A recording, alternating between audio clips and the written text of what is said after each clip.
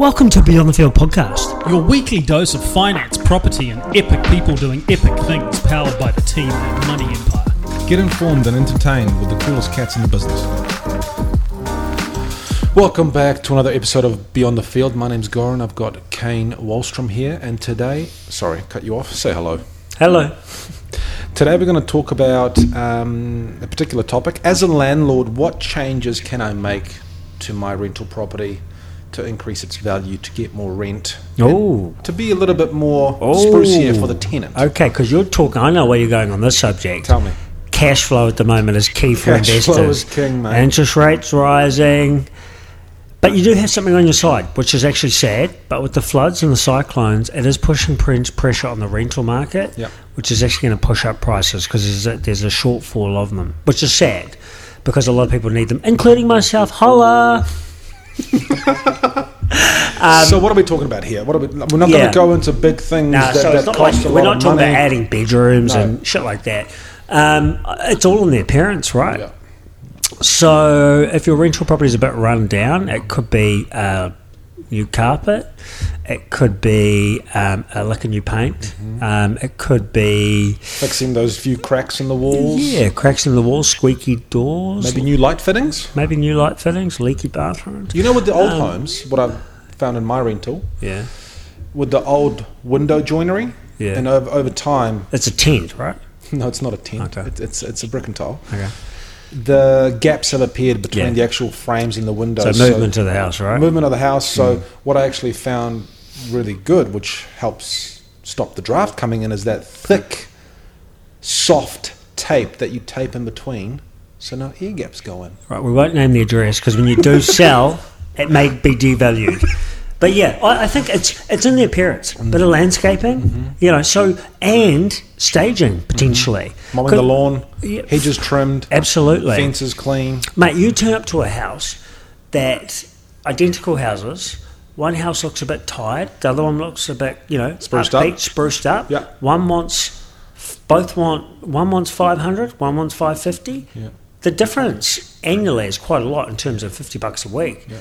But what you possibly have to spend on that stuff to actually get it there is bugger all. If not, you could do it yourself and actually just on cost of material products. Do you know what I'm a big fan of? Water blasting. Yep. Like massively, moss and mold. How good does concrete come up when it's water blasted? It looks brand new. It but does. Also it adds to the appearance. So driveways and your little... Fully. And if you've got brick houses... The other thing my pet hate on rentals is marks on the wall. Oh, yeah. Like what, pens and pencils? Yeah, marks them out? And if the last tenant's left and there's a scrape or whatever, just marks on the wall, basic stuff. What's the go with holes in the walls from hanging things? I don't like that. I keep my money stashed there a lot. But no, you're right. Those things go a long way. Yeah, massively. Yeah. So it's what you're talking about is not adding extra bathrooms, bedrooms. It's in the appearance, right? So it's like anything. Make it, brighten the place up.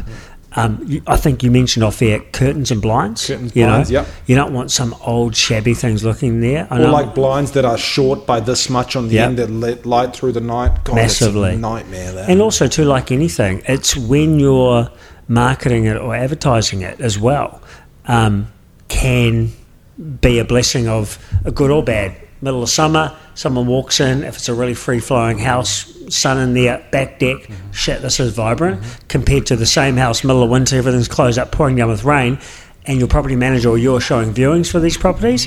So it's the same as selling a home, but it's the appeal of what it looks like, and that's how humans, I suppose, we pick up on stuff and what we look at, right? And you can do it on a budget too, right? If you do it right. Mate. Set yourself aside, and also, too, a bit of DIY yourself. Just don't touch the electrical.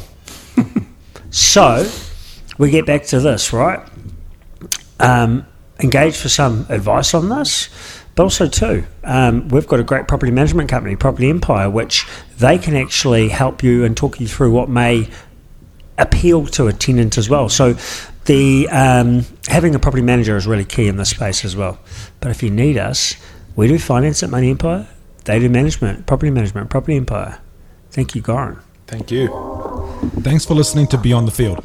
If you enjoyed this episode and you'd like to help support the podcast, please share it with your mates or leave a rating and review. To catch all the latest, you can follow us on Instagram at Beyond the Field Podcast or send us an email at info@beyondthefield.co.nz. Thanks again, and we'll see you all next time.